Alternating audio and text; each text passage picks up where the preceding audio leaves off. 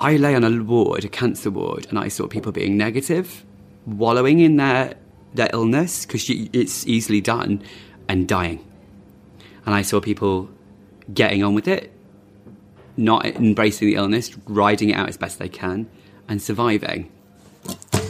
It gets better 'cause it has to get better. We're all made of human. You are about to listen to the second part of Stuart Saint's Mopad episode. I really hope you enjoyed the first one. Stuart is, his life, he's had... what a life to have had. So I'm going to let you listen to the second part in just a bit. If this is the first episode you've ever listened to, I'm Sophie Hagen. I am a stand-up comedian and your host. This podcast is, to be fair, you should probably listen to first part, and then I do all the explanations there. This is just like a little low-key kind of thing. So for those of you who've returned, thank you for returning. I'm still on tour, and there are only a few tickets left for New Milton, Northampton, and then in Denmark, Aarhus, Odense, and Aalborg. So go to sophiehagen.com and get tickets for that. I am about to announce a shit ton of live Mopad episodes, right? I am about to announce shows in both London and, somewhere in, I think, Scotland. It's called something that sounds Scottish, and I'm going to have to be really careful because it might be a whole other place and I don't know anything. But London, Scotland, and Brighton, I'm doing a lot during the Brighton Fringe. So go to madeofhumanpodcast.com and sign up for the newsletter, and then you will be the first person to know, okay? Other than that, keep an eye out on Twitter and stuff. But if you receive the newsletter, madeofhumanpodcast.com, you will be the first to know about these tickets, okay? I am super duper excited about doing the live shows. It makes me so happy. And I can't wait. There's one in London on the 19th of February. So this is like soon. So put that in your diary and sign up for the newsletter. And as soon as we have them up, I'll let you know. Okay. Was there more stuff I had to say? Thank you. You're just the best. And like I did a gig tonight, just a random gig, and then I later found out that a lot of Mopaders were in the audience, and it's just, it's hard to explain how happy that makes me. This is good, isn't it?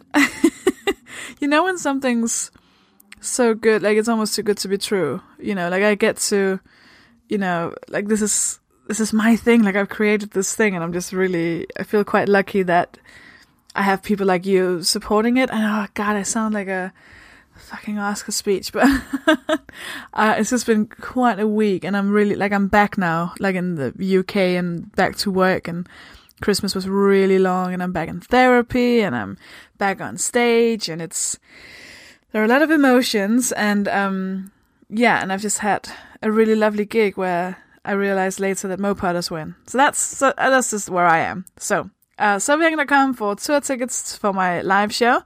I'm also still filming it on March 11th, so email me at madeofhumanpodcast@gmail.com if you want to come to the live recording of my show.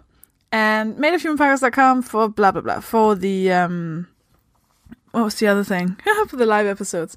I'm so sorry, this is a bad intro, but I'm going to let you listen to Stuart in just a bit. First, everyone's favorite segment. It is the Acts of Disobedience, and this one is from Audrey. Hi, Sophie. I recently went to a meetup event called Diversity and Tech in Vancouver. After the first presentation, during the Q&A, a white man in the audience asked all of us what he could do to help as a cisgendered white straight man. I think he was very proud to know how to articulate his words and state his privilege. When I walked over and shared my suggestions during the break, he was not so open to listen after all. What a surprise, not. In the end, he told me that it was more a rhetorical question. I was furious. After the last presentation, I went back and confronted him about his behavior, but he wasn't really willing to listen. Oh, white man. So, after I went home crying out of anger on the train, or tube, as you may say, I wrote an article about it, gave it a BuzzFeed-style title, which was Why I Walked Away from a Tech and Diversity Event Crying Over a White Man, and plastered it all over my social media, including the original event page. I put it all into a sad and funny story, wrote him a to-do list, and called him out on his shitty behavior. Speaker and organizers had my back. and tweeted my article as well. It ended up getting almost 2,000 views, and the guy apologized on Twitter. Apparently he's famous in the coding world and has 130,000 Twitter followers. This whole thing was slightly terrifying, but also extraordinarily pleasing. The best part is that I don't know anyone in Vancouver, and I did not give a shit that this guy is a well-known person in the industry. Oh, this makes me so happy. Like, literally every single week when I read these, I reach, like, peak happiness. That is so fucking cool, Audrey. Thank you so, so much. If you've done anything like this, if you've, in any way, at any point, kind of stuck it to the man, go to madeofhumanpodcast.com and submit your acts of disobedience. You can also buy t-shirts on the website if you want to do that. I'm now going to let you listen to the second half of the wonderful, wonderful Stuart Saint. I was quite shut away about everything until the video, and that was what was really... I'm about to do another video as a follow-up, but it's been so incredibly freeing. But you said it to me. I am opinionated, and I get annoyed at everyone's opinions and lines, but I don't put my opinions out there because you're always worried about the backlash, because I'm not really a confrontational kind of person. Also, because the amount of shit they've had, I'm too tired to have all that going on. But I always use this quote, and it's from Legally Blonde movie, which is really cheesy. But she says, if you don't like... She's choosing a wedding dress and the fabric doesn't work. She says, you don't like the fabric, change it. And it's very simple. You know, but you don't just change it by moaning or whinging or putting things on Facebook about it. I mean, that helps, putting things on Facebook, because it's a way of putting information out there. But you've got to get off your ass and you've got to go do something. But that is also... You don't have to be screaming and shouting from the top of every building so everyone can hear you. Your little voice can change something. And I'm going to cry on you right now, because it did when I put the video out. People were messaging me. I was not expecting. It took me half an hour before I started to record it. I recorded it in the night, and I was coming to work the next in the daytime, and I didn't post it until 11 o'clock the next morning. And I ummed and ahed about it, and I did it. And then I was busy all day, and my phone was going like crazy. And lots of lovely comments, that you can read them all on my Facebook, all the comments of the wonderful things that friends had said and people said. But I was getting private messages from complete strangers, because you shared it. You and a couple of people shared it, and then you shared it on your other page as well. And then it got shared about 15, 16 times. And then, and people were messaging me going, you don't know me, I just saw this through somebody's newsfeed, and I want to tell you my story.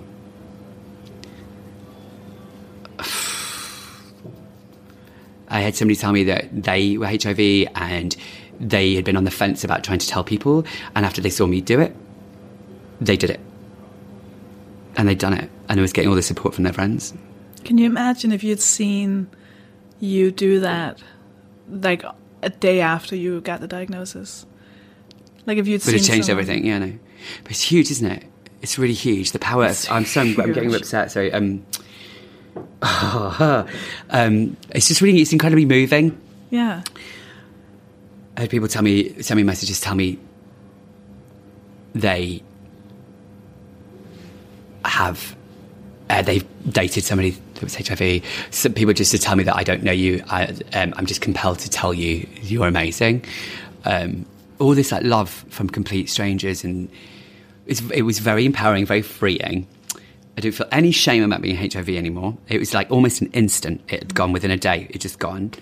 And those messages, and then the comments. I couldn't keep up with all the comments on the post, but I tried to respond to all the private messages because I thought that was really important. Crazy. And the other big thing about that was my friends with children messaged me to say that they'd sat down their 8-year-old child and explained to them who I was, what HIV is, and what it means to be undetectable. That is incredible. Like, incredible. What is it to be undetectable? Because when you told me, I had... No, so undetectable. Idea. This is my new crusade. Education. Yeah, well, there's 4 campaigns out at the moment, 3 or 4 campaigns that have been launched at the moment to try and educate everybody what undetectable is.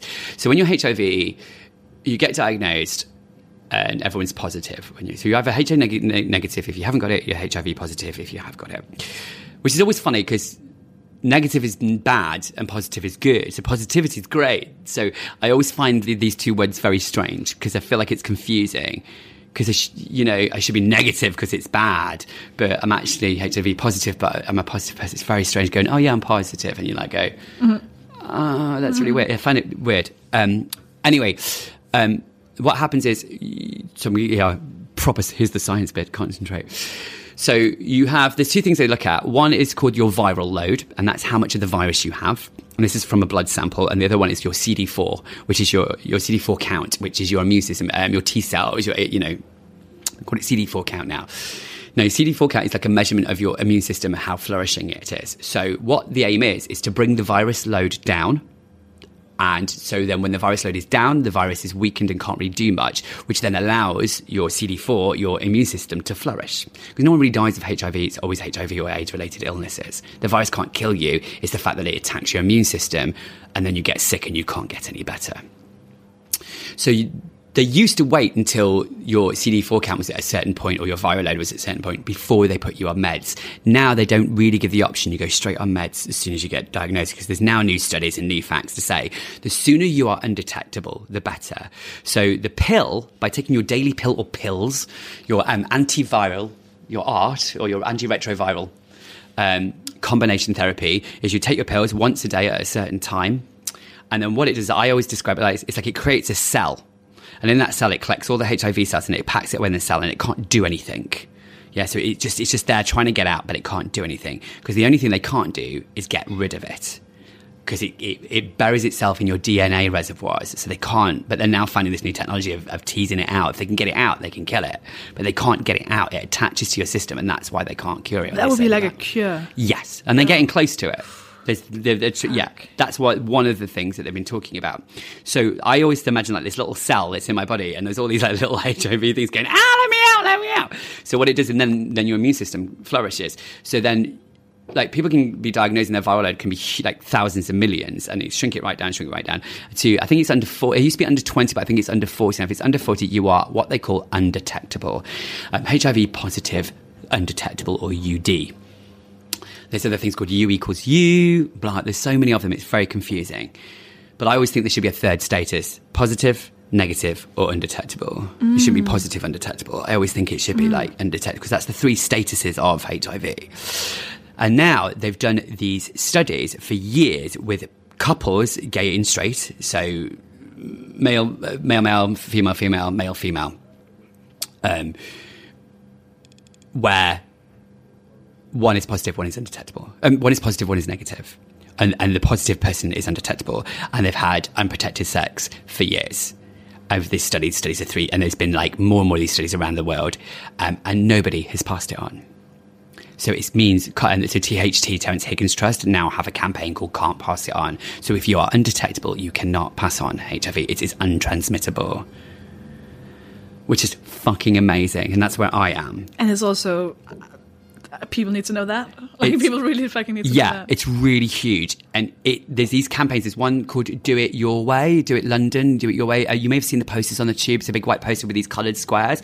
And it tells you all the ways to prevent HIV. And one of them says undetectable: PrEP, condoms, not sharing needles, etc., etc. So it has everything on the poster, and I nearly cried. I was on a tube platform, and the tube was pulling away because I just missed it, and it pulled away. There's this big, huge fuck-off poster going, HIV is not contractable if you are, how to protect yourself. And there's just all these regular people. I was like, oh, yes! I was like, yes, queen! I was just like, that's amazing that it's just out there in public like that, in a really positive kind of way. Like, it was really cool. But there's several campaigns now trying to explain to people what undetectable is, but still so many people, and even in the gay community, they don't understand it, or they're like, yeah, but you're still HIV. It's like, yeah, but you can't pass it on. You cannot pass it on if you're undetectable. So things like dating and going out and just having casual sex and stuff, is that? Oh, it's still a nightmare. Yeah. Well, it is and it isn't. It depends who you meet. Well, I don't want to talk about it massively, but through the video, somebody contacted me and we talked, and we're kind of dating at the moment. Okay. Not kind of, we are dating, yeah. Let's not jinx it then. No, and it's very lovely, but because he understands it and seen it from the beginning. But that was the whole point of doing the videos now. Now I'm not hiding it. It's just out there now. Well, I was about to say that that's sometimes the power of when you are something, not necessarily proud is probably the wrong, but out. like, 'cause what I'm thinking of now, the reason I'm phrasing it this way is like the fatness. Like, you know, I remember being like not wanting to be fat, hating my body. It's about owning it, isn't it? Yeah, because then I would, you know, put up photos where I looked thin, and I wouldn't and I'd be like apologetic about it in my profile. It was like online dating and stuff, and where now it's very much like, hey, by the way, I'm fat, and then they can be like, oh, she cool. knows. She knows. Yeah, it's not like an awkward thing. It's the same. It's exactly the same with gay. Yeah, because everyone knows that you are. When you come out and goes, "Oh, we knew," it's like, "Yeah, I know you knew," but I've got to say it. I've got to get it out of my bloody system. It's like, right, I know now, and you all know now. Right, should we move on now? Should we just live now? Yeah, everything's a tiny bit easier once you've. But you still come across. I'm still coming across stuff, and you say, "Oh, I don't care," and water off a duck's back and all that, but. You must have come across it, like you say, with your weight and stuff. When people are horrible, they're fucking horrible. And you can protect yourself all you want, but it still bloody hurts. But I feel like it's an extra... Oh, it does. And I cannot deny that. I've been on a date once, and I told this guy on a date, very casually, actually, and he literally stopped speaking to me, got up and walked away. It's hideous, isn't it? Fucking hell. Hideous. And then I was talking to a guy on an app, and I disclosed my status, and then he he called me everything. He said that I was dirty. I was everything wrong with the gay scene, and yeah. People are just cruel, aren't they? I'd rather have the silence than nothing else. Yeah, just walk away. Well, there's another trend as well within the gay community as well. They ask you if you are clean. Oh, that's a euphemism for?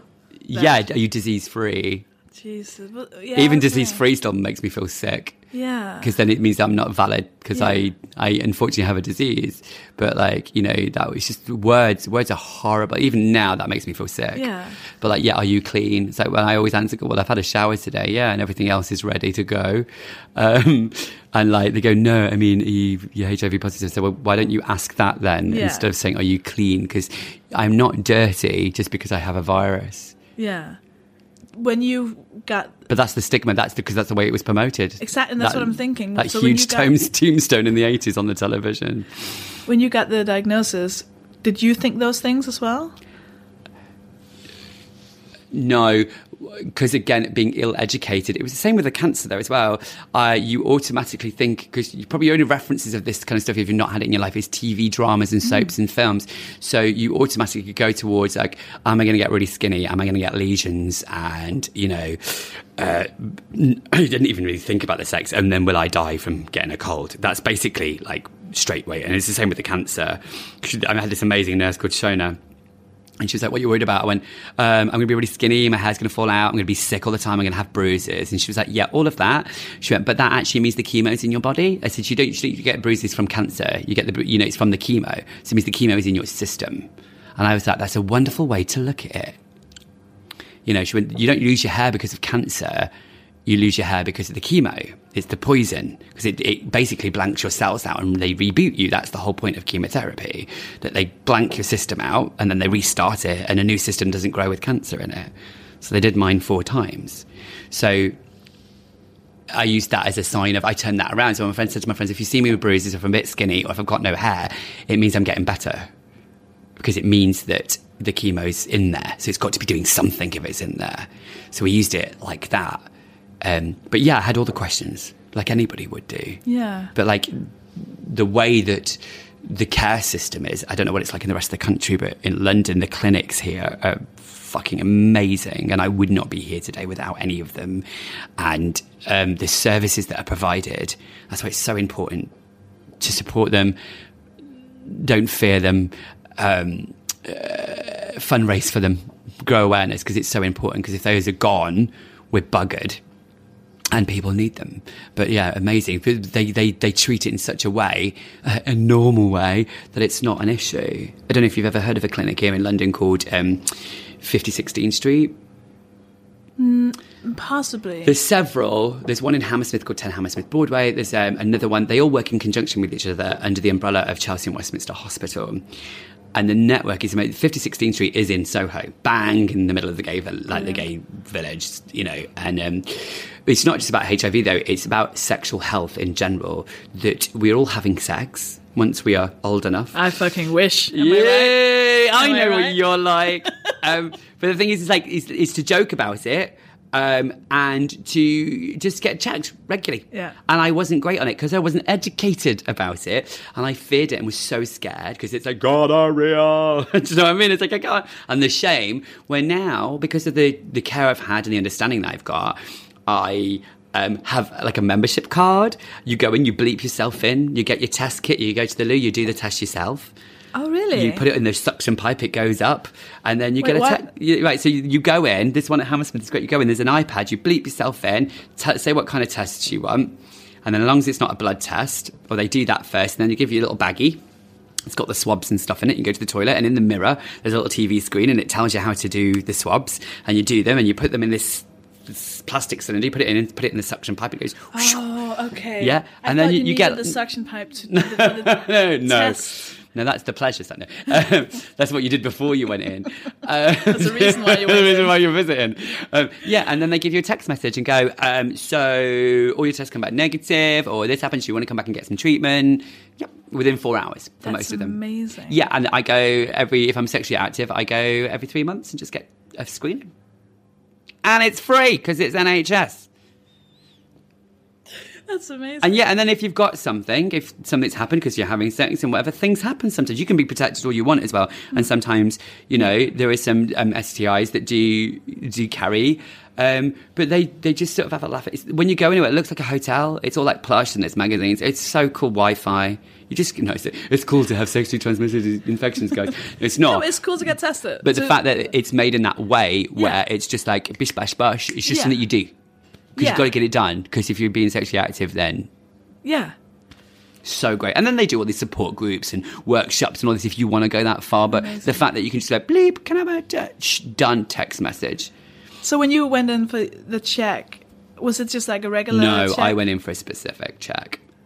For the HIV, you yeah, mean? yeah. Yeah, but because I didn't regularly get tested until then. No. No. Did you think, was it because you had it, was it like a surprise? I guess that's what I'm asking. No, I knew it was going to happen. Yeah? Yeah, I've been exposed and I was just like, Right. this is going to happen, isn't it? I just knew in my head. Because they do a thing called PEP, which is a pre-exposure. So if you know that you've been exposed, if you've been exposed, I think I'm going to get the facts wrong now, but it's a finger prick test. Okay. And they can see if it's positive or not straight Right. away. And then if you've been exposed in less than 72 hours, they can put you on PEP and you take it for a month and it can stop the virus taking hold. really? Yeah. That's really important to It's know very as important, well, yeah. isn't But it? so if you do think you've been exposed once and you're not sure, go get tested straight away, and you can stop it in its tracks. Yeah, but it's not foolproof. But it is. No. It's another defense mechanism. Yeah, because I can imagine, and this is just me guessing, or like from what I know about a lot of people's And self-defense that 7-8 years mechanism. ago was very new. Well, that's it. That I can imagine a lot of people would, if they thought, they just kind of. It's almost like a morning after pill, but it's not one pill; it's a month, and the treatment's Yeah. horrible. It make you sick. It's horrible. It's not very nice. Sometimes you'll just shut your eyes and be like, la la la la la. No, it's not happening. It's But not you happening. could. But you need to do could- it quickly. Yeah. Before it takes a hold. Yeah. So you knew you'd been exposed, so you Go. thought it was good. Well, that's why I went, but Yeah. then it was too late. And then there was just an avalanche of Stuff. fucking. And that's all my life has been about. And there's been other stuff and amazing stuff as well. But sometimes I just think that's all my fucking life has been about. And I'm trying to really, since doing the video, because I got ill in the summer and they sort of explained to me that this is always going to be around. You're going to get cold. You may have to go into hospital. You may not. It's scary, but I was like, I cannot live my life like this. I've got to make it as easy as possible. I have to do this bloody treatment once a week at home and pump my body with stuff, which takes a couple of hours and it's painful. But I can either sit there and be miserable about it, or I can own my shit and then just crack on. And I'm trying to do that now. And the video was like a big breakthrough. And then since the feedback from the video was, oh, you speak really well. We like how natural you are. I don't feel like you're lecturing us or anything like that. They were like, speak more, tell us more about it. So I feel like I'm going to do more videos as we go along. I feel like you have to. Yeah, but it's going to be quite sporadic. It's like I know I need to do this follow-up one, but I'll just do it when it's right. Oh, yeah, do you know what I mean? And because like we were talking, you say find your voice and how you want to use online and whatever. And I'm not sure what that is, but I'm looking forward to this year and just experimenting and whatever happens with it. And the funny thing was that Terence Higgins Trust had a meeting this week through the Phoenix Artists Club because we're going to be doing some fundraising. Which is also for where them. we're right now, Where we where I'm are. usually recording my shows. And where I work. Where Yeah. you work, where we've met. And in London. Yeah, we're doing some fundraising for them over the summer, and had a meeting with them, and they told me about this thing called. I was telling them about the video, and they were telling me this thing called Positive Voices, and you can add your story to it, and they would love to talk to me. So I'm gonna do that, and then once I've done the follow-up video, like you said, I think I may do. I've been thinking about writing an article about before doing it and the after effect, and just sort of that whole sort of process of a couple of months of like, because it's been, because I haven't done anything yet. I've spoken out that much because I'm still processing it all. Like wow, because it was very overwhelming. Yeah, I remember watching the video, and I think I was going into it thinking that I was going to have like a, not a critical, but like a, what's the word? Like a, I thought I was going to be able to give you like constructive feedback or something like that, and then it just completely knocked me over, and I was like, there's no, I was like, this transcends logic. This is so pure emotional Thank you. importance. I was like, that's not like, what am I going to say? What, like that's not a thing. This is like you bearing and yourself. It's so important. We spoke, and you like find your voice, do it in your own way. And then I sat there, I set my camera up, and then I was like, sort of, I made a few notes, and I was thinking in my head, what are the points am I going to talk about? And I have to get to the points. And it took about half an hour. I sat there, and I was like, right, just start filming. And obviously, because the key thing was it was World AIDS Day when I did it, so that was the way to start the conversation off. And then I was talking about because I've posted about World AIDS Day in the past, and I said, so when I've rewatched the video, and I finally took to the courage myself to watch it, go, God, how do I look and how do I sound? There's looking back at it now, I can see the moment when there's a moment that you can see that I've got to say it. And I know I have, and I take a couple of pauses, and I go, it takes you forever to say it, and that's what's so good about it. Yeah, and then when I say it, there's a moment where I talk and I do that. I sort of smile when I talk, because in my head I'm going, oh my God, I've just said it. Oh my God, I just said it. Right, I did it. Like, yeah, but also I didn't want to be that jumping around going, I love Katie Holmes, like Tom Cruise did on Oprah. But inside my brain was going, you said it. Do you know what I mean? Can't take it back now. And I was just like being really serious, going, yeah, so that's that. And I just do this thing where I go, like that. And I smile to myself, and you can see it on the video, and it's about 30 seconds after or something, and you can just see that I'm really pleased with myself. That's so it's like I'm stroking, I'm going, well done, good boy. It's fucking well done. It's really funny. I feel the difference between having spoken to you before you did the video and now, I feel like before the video you weren't as sure. I think before the video you probably, maybe, and I might be wrong, placed yourself as someone who would watch a video like that instead of the person doing the video. I'd be incredibly moved by them, but I would never do it. But deep down, I want to do that. And I think that's why I basically tried to force you to do it, because I was like, you need to be in front of the camera. You need to be the one inside of the screen. Well, also because people in the past have said, oh, you should blog because you talk well, or you've got views and opinions, and I was like, and it always feels forced, where this is it. But also when I've been in hospital as well, I've wanted to educate and say something, but never found my point of view, or gone, or maybe just not felt ready, or go, well, what difference am I going to make? Do you know what I mean? Even though I want to help. And also I've got too much to do with my own bloody life than to help anybody else's. That sounds really selfish, but that, because I get so tired and there's so much I have 4 different hospitals and 4 different consultants, and sometimes it can be quite full on. And it's like, is there room for that? But then by doing the video, I just thought, I don't have to post every day or every week. I can just post now, and I can do what I want when I want. That's the beauty of it. And whoever wants to listen can listen. And it's not really about, for me, gaining followers and things like that. It's just like, it was the people that were sending me the private messages, telling me, sharing their story, but saying that they felt a connection to me and it had helped them, which was not what I aimed to do. I was not. The whole point was just me to come out so I could get rid of it, and free myself, and to share.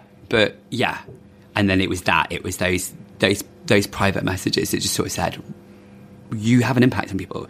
Everybody can change everybody else's life. And it doesn't have to be online and in a video either. You could go to a group session. Another fly I picked up at Terence Higgins Trust was a scheme that they do where they go around to schools and talk. And I may see if I want to sign up for something like that, maybe. I don't have money to give to charity, so I always find that these are the ways that I could help.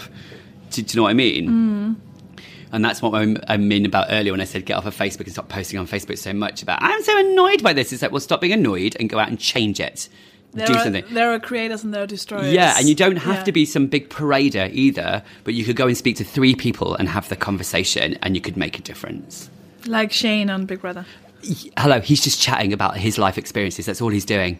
And boom, people are connecting. And it's wonderful because when it's truthful, and this is what you're saying about my video, when it's truthful and honest like that, and it sounds really egotistical to talk about it in a third person, but I get it that because we are force-fed so much marketing crap and fakery. Even I noticed even in the entertainment industry, like the X Factor and Britain's Got Talent, so structured, and reality TV, and it's also fake that we all indulge in it. I love a RuPaul's Drag Race, but we are starved of real reality. Oh God, yeah. So when we get it, we actually do really respond to it. When I work with a lot of cabaret artists, like they do is, hello, ladies and gentlemen, I might stop it, be yourself. Like, they will love you for it. That's why they've come here, because they're getting away from the telly and the computer screen and whatever. They want real stuff. So be real, say hi, talk to them.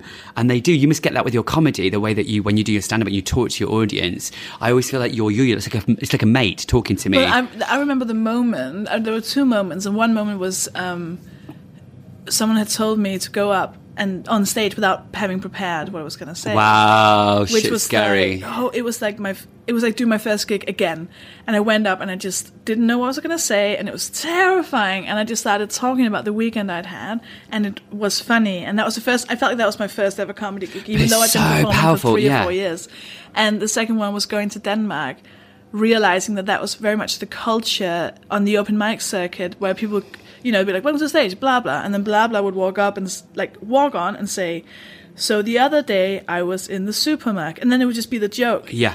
Where I realized that when I went up there, I'd be like, oh, hey, okay, so I'm going to try and tell some stories. Gotta be on, yeah. Let's see what I guess I'm going to talk about. I guess I'm going to talk about this. And being myself on stage, and also it is a struggle with the podcast as well. Not a struggle, but it's difficult hearing myself talk and then thinking, oh, you were a bit of a dickhead there. Like, you interrupted or you said something.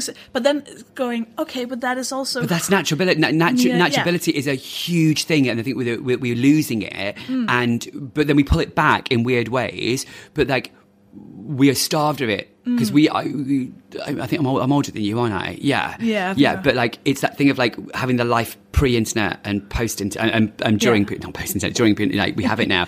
Just the technology, and not blaming the technology at all, because it's an amazing tool and I love it. If you don't give yourself, don't be a slave to it, let it work for you. It's supposed there to assist your life, not take over your life or dictate it. But that naturality, so when you give it, and this is what I found with the video, was that's all people will respond to it. So you on stage, or so when I'm hosting a gig, or when I'm working with a cabaret person, directing them, and just going like, what's your essence? Don't plan it, don't structure it. That's just go on there and be you. You've got to refine it for when you're on stage, but just if you're being truly you, people will sit there and go. So I'm doing an impression of somebody listening, but they would sit there and just go, okay, I'm in. Also, and they trust it. What? It all ties in a really disgusting way. It all ties in with, because I think most of us assume that everyone knows how to be a human apart from ourselves. Yeah. And that's what it is. And actually, no one's got a fucking clue. That's the thing. You watch someone, you go, oh. Oh yeah, no, it's you one from of the things we had. You who look amazing, and you actually have. Do you know who Georgie Morella is? She's just stand up. She's did the poke in the eye. She's partially sighted. And she's done a show called Poke in the Eye in Edinburgh, and we didn't get to see it, and we got her to the Phoenix Artists Club here, and to do it. And I sat and watched her show. And she was talking about her experience, how she was partially sighted, and that was fine. She got used to that, and then she lost the sight in the eye, and it could come back or it could not. So she's completely blind, and then it came back. And it's an amazing story. But even that's completely different for me. There was one thing she said that I was clicked in, because it was like, oh, it's a comedy stand-up show about some blind girl. I was like, oh, okay, whatever, like, great. She's amazing. I really love her. She's so funny. But yeah, and she said, because I always feel like I'm lonely within my diseases or my conditions. I call them conditions, it's better. And I feel lonely, but I've got all these people around me, so I'm not lonely. It's the wrong word. And she said it. She said she was lying in the anaesthetic room before she went under for the operation, and I've done that many a time. And she said it wasn't lonely. She felt isolated. And I just thought, that's what I feel. But if I hadn't set a show and her talking about her stuff, I wouldn't have bloody known. It's so powerful. It's It's so powerful. So- instead of watching EastEnders and Doctor fucking Who, do you know what I mean? Not that they're crap, but do you know what I mean? Yeah. It's just like that to me. It's scripted. Someone decided. That life, and that's why I like the internet putting my video out there, because somebody then went, "Hey, I watched your video. You're amazing. But by the way, I'm having this issue, and by watching you, you've maybe learned this." So I had to then. Georgie was in for a meeting the other day, just using the Phoenix, and she came in and I went, "I have to tell you this because people have told me this. You inspired me, or whatever." So when you look back at your childhood, do you still feel like that was loneliness, or was that also isolation? It's probably isolation, and do you know what? I probably isolated myself. Why? Because there was nothing there for me to get involved with. It wasn't there. It wasn't spoken about. So I didn't know where to integrate to. So, but instead of maybe speaking up more or going, hey, because I'd been so scared because there was so much anti and the homophobia and the laws and stuff that I hid and I isolated myself. But did society make me isolate myself, or did I do it? Fuck knows. And I don't really care because it's all gone now. It's done. I'm here right now. And it's only somebody very special has said this to me very recently. It's like, stop overanalyzing everything. We do way too much of that. And I thought I wasn't a person, but he was like, yeah, you are. And he was like, just be your fucking self and just live in the moment right now. And I find that so difficult, but I'm actually trying, and I'm on day 2. And it's doing all right. Like you were like, let's do a podcast. I was at about 4 to say, o'clock. it's really bad for my podcast if you don't want to analyze your life. No, but talking about it is different. I know Yeah, what you mean. but I know like, what you yeah, mean. it's interesting, but also, but you can look at it, but then it's like, right, and then stop thinking about it now. Yeah. Because sometimes you'll never get the answer. So what's the point of searching for it if it's gone? There are 2 questions that I always ask people on this podcast. The first one is a bit new. I'm still trying it out, but I really love this question. Go for it. It's a tiny bit of a backstory. This is the question that when I met the best band in the world, Westlife, Yeah. when I was 13, this is the one question I thought, I'm going to ask them this question. Okay. And it's going to be a fucking incredible answer, right? And that didn't turn out to be that great. So we're still trying to figure out if this is a good question or if I'm still trying to hold on to my 13-year-old hope. You're probably holding on to your thing. I might be. Yeah. And so basically the question is, because, so you knew you were, well, not for a long time, but you knew we were going to do this podcast eventually, and it's about you, and I always find there's this annoyance when you do get interviewed, or when you, and you can, I don't know, I prepare things in my head a lot, and Yeah. so the question basically is, what question would you most like to be asked? Like by me now. Wow, I have no It could be idea. anything from silliness. Like, because at one point, I thought about it when you were talking about how you said your life is so much more than this thing. Yeah. The question could be, What's the point of view? What is the point of view? And the answer is, I don't. The straight answer is that I don't know, and I don't know if we ever know, to be honest, because you're just cliche says you're just passing through. We all know there's an end in sight, and that'll come whenever it wants to. Hopefully, you get to live a full experience. But the point. So I'm going back to death again, because I lay on a cancer ward, and I saw people being negative, wallowing in their illness because it's easily done, and dying. And I saw people getting on with it, not embracing the illness, riding it out as best they can, and surviving. That was really interesting. It's got nothing to do with why am I here, but it's just really interesting. I don't think you ever know. You're here to experience. I'm a bit of a believer in laws of attraction and vibrational manifestation, not cosmic bloody ordering and all that bullshit, but just the fact that what you give out is what you get back. So that you sort of, because we're all energy, so energy has to react with each other. Everything is energy. So I really believe in that scientific thing and on the spiritual side as well. I was going to make a point I've lost, but see, this is what happens when I get tired. I lose my point. Why am I here? What's the point of view?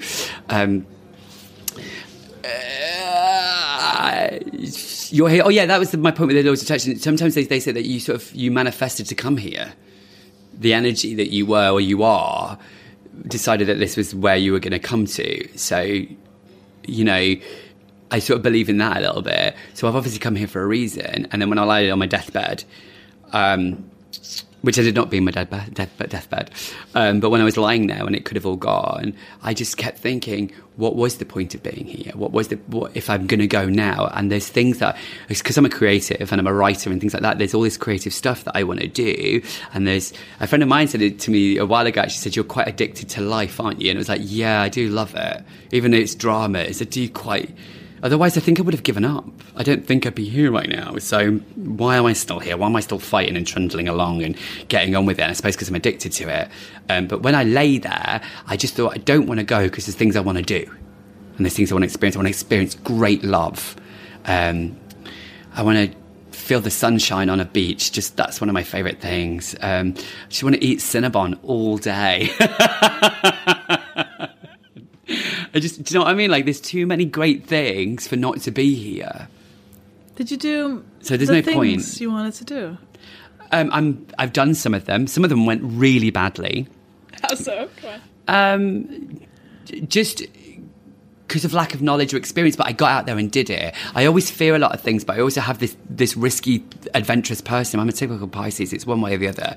So I have this thing like, oh, I'm really scared or whatever. And then I jump off the diving board. Do you know what I mean? And suffer the consequences, whatever they are. So quite an impulsive person, quite full on, but also can be really withdrawn. So... What did you do? What kind of stuff? I was like... Was it like classics, like bungee jumping and... No, not at all. Like personal stuff, like creating... I create all these mad ideas and shows and ideas for videos or songs or performances or whatever in my head all the time. And I always forget really important information because my head is full with all this... Like, I forget people's birthdays. They'll go, when's my birthday? And I celebrate it with them every year and I still can't remember the date. Or a house number, I just forget. I go, what number do you live at again? They say, you've been here 20 times. Like, I just can't remember because my head is full with like this show and that show and I'm creating that and I'm doing that when I'm 50 and, you know, and I've got all these like, so my head's quite busy. So it's just putting things on like that and maybe not being geared up enough or being a bit rose-tinted glasses because I'm alive, I'm doing this now and who cares? And then not really planning it out or if things go wrong because it's just life, things do go wrong. So there's one thing, I know we've run over a bit here, but there is one thing... I'm totally rambling now as well. No, this is... So there's one thing I'm really curious about because...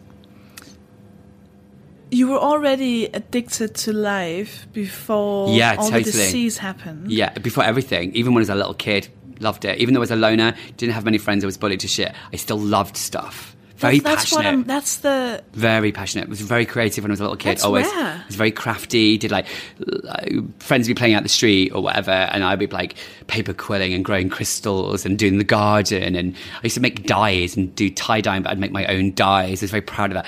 I got so gay, knitting, cross stitch, colouring in. I had a train set and Lego and all of that. But like you're real creative. But. And play acting with my friends, like mums and dads and hospitals. Not the naughty doctors and nurses, but just we played shops. We used to play shops. Oh. So I love playing shops. It's my favourite thing ever. It's always the cashier. But Stuart, so it sounds like life has really tried to get you. I mean, that sounds like a lyric or something, but to get you down, like. It's trying to take me away. It's a lesson. Yeah. It's all a lesson. It's very cliche to say that. Where does the joy, happiness, positivity come from? No idea. I don't know. I have no idea. So I just whispered that. I have no idea because I don't know. I really don't know. Is it strength? Forever optimistic. I believe that we all have it.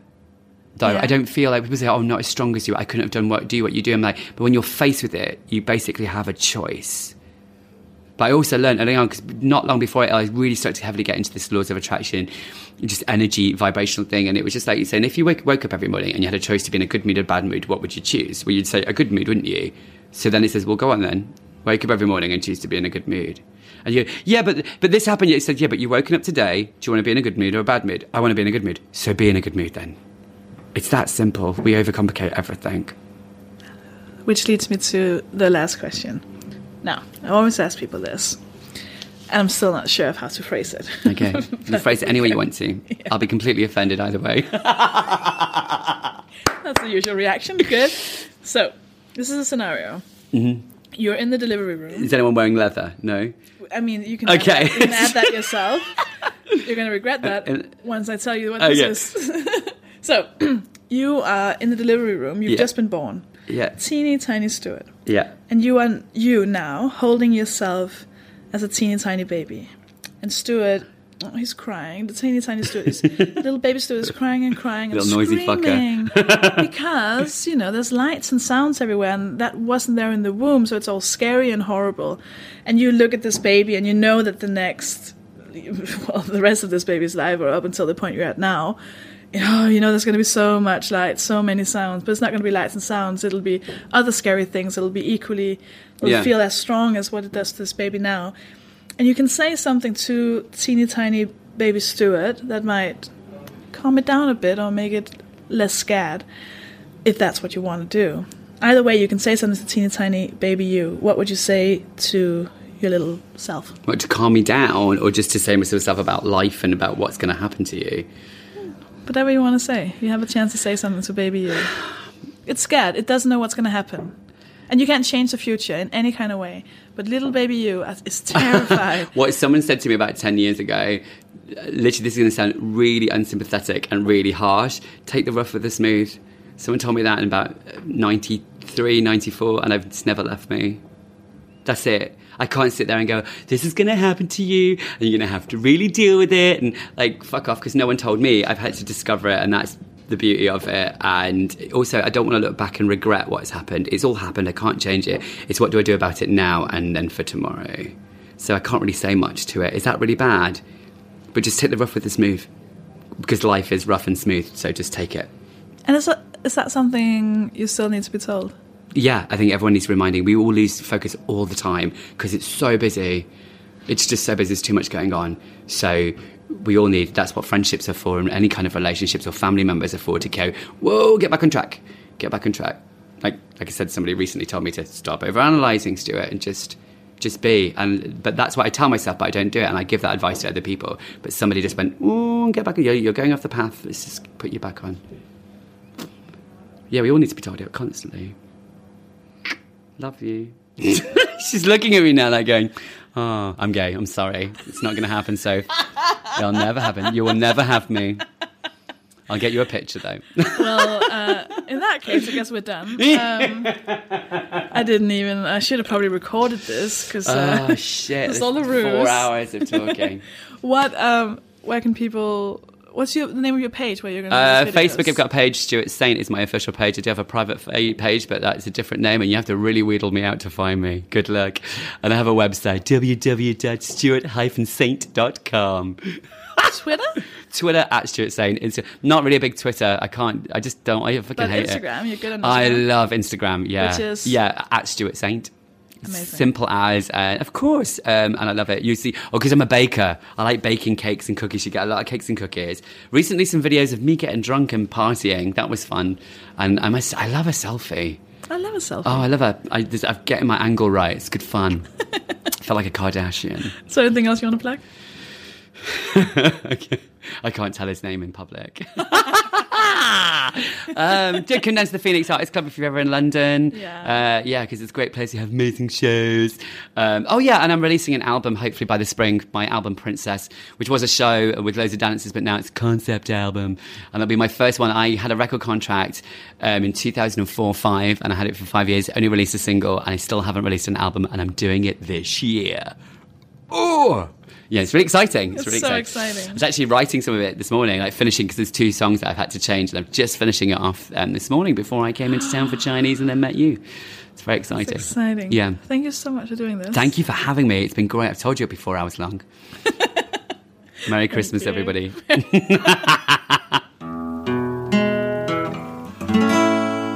Thank you so much for listening, and thank you also to Stuart for opening up and being willing to talk to me. Do go and find him on Twitter and send him all your love, and find him on Facebook and watch the video that he's been talking about. And yeah, I can't wait to hear his music as well. He hasn't sent it to me yet, but I'm very excited about that. I want to say I know I spent a lot of the intro ramble on thanking you for being great, but I'm going to just do that a bit more, because there's a reason why I'm not mentioning the whole money aspect in the beginning, and that's because, I haven't really earned it yet. But I think it's because I'm thinking, if you're listening to this part, you've heard the whole episode, and I hope. I mean, I know some people hate to listen. Like, when you hate listen to something and you're just like, oh, this is the worst. Like, I've done that with a few podcasts where I'm like, oh, I don't like this guy. I'm going to listen to what he has to say. And, oh, does he mention me? And sometimes they do, and it's not good. But so if you're not hate listening and you actually enjoyed it and you feel like you got something from this, it's maybe it's worth knowing that you can support it in a really nice way. You can support it financially, which is like it is a lot of work. Like, there's a reason why podcasts kind of ask for money. There's a lot of time, a lot of effort, a lot of, this being 1 a.m. and I need to sleep and I don't have time for this. Blah, blah, blah, blah. I'm also not complaining, but what I'm saying is, if you choose to support financially, it is such a big help, and you're really contributing to something extraordinary, which is someone getting to do a passion project that actually benefits people, and you're a part of it. And also, what you can do, you can go to madeofhumanpodcast.com and you can press donate, like a one-off, and I get a little email and it makes me extraordinarily happy. Or you can go to patreon.com/Mohpod, that's MOHPOD, and you can become a friend of the podcast, meaning you give $5 or more per episode. Well, that's a friend of the podcast. You can also give whatever else, like $1, $10, whatever you want to do. But if you give more than $5 per episode, you become a friend of the podcast. And that means that I will give you a shout out at the end of the episode, which sounds nice, but it's not. It's me butchering your name. So here we go. This week, I want to thank the following people. I want to say thank you to Kathy Draxelbauer, Robert Knowles, Eve Wingrith, Marnie Biles, Phil Vapelis, Rachel Furley, Zoe Cumberland, George Pearson, Marbles Lost, Nina Anin, Taylor Marshall, Camilla Overå. I don't know if you're Danish, because that's Overå if you're Danish. If not, it's Overa. Jessica Sheena Robinson, George Monk, Jane Mahoney, Mansour Mir, Claire, Hannah Keel, Helena Thomas, Ewan Wilkie, Joe C., Lily, Robert Croston, Harry Minot, Sissel Fjeldtun, Rachel Hemsley, Murray Fraser, Lucy, Elin Olofsson, Susie Tyler, Rachel Craftman, Kirsten Davidson, Purdy Patterson, Steph Ream, Ruth Harvey, Bethany Dahlstrom, Katie Hatfield, Robin Cabot, James Frew, Karen Threataway, Russell Hughes, Ida Søgaard Larsen, Inger Ellingsen, Caleb Melchior, Dr. Boda Cycle, Emma Chan, Kathy Beveridge, Emma Walton, Andy Walker, Geraldo Nascimento, Claire, Danny Beckett, Fiona Richardson, Claire Lambs, Grace Sutzer, Kat Pillar, Harold Van Dyke, Eleanor, Sarah Ferrero Agassiz, and Daniel Reifershane. No. Oh, there were some new ones. This is fun. So thank you so much for all of your support. It genuinely means a lot. And also, I put up a story just for patrons that I just decided to tell a story from my life. And I put that up there recently. So there are sometimes some extra bits and stuff that you only get if you're a patron. So anyways, you are great. I will speak to you on Wednesday. I want to thank Sarah Garvey for producing this episode, Bailey Leonard for writing and recording the jingle, to Linda Brinkhouse for the logo, and to the Phoenix Artists Club and Peter Dunbar for letting me record episodes there. I will speak to you next week. Bye.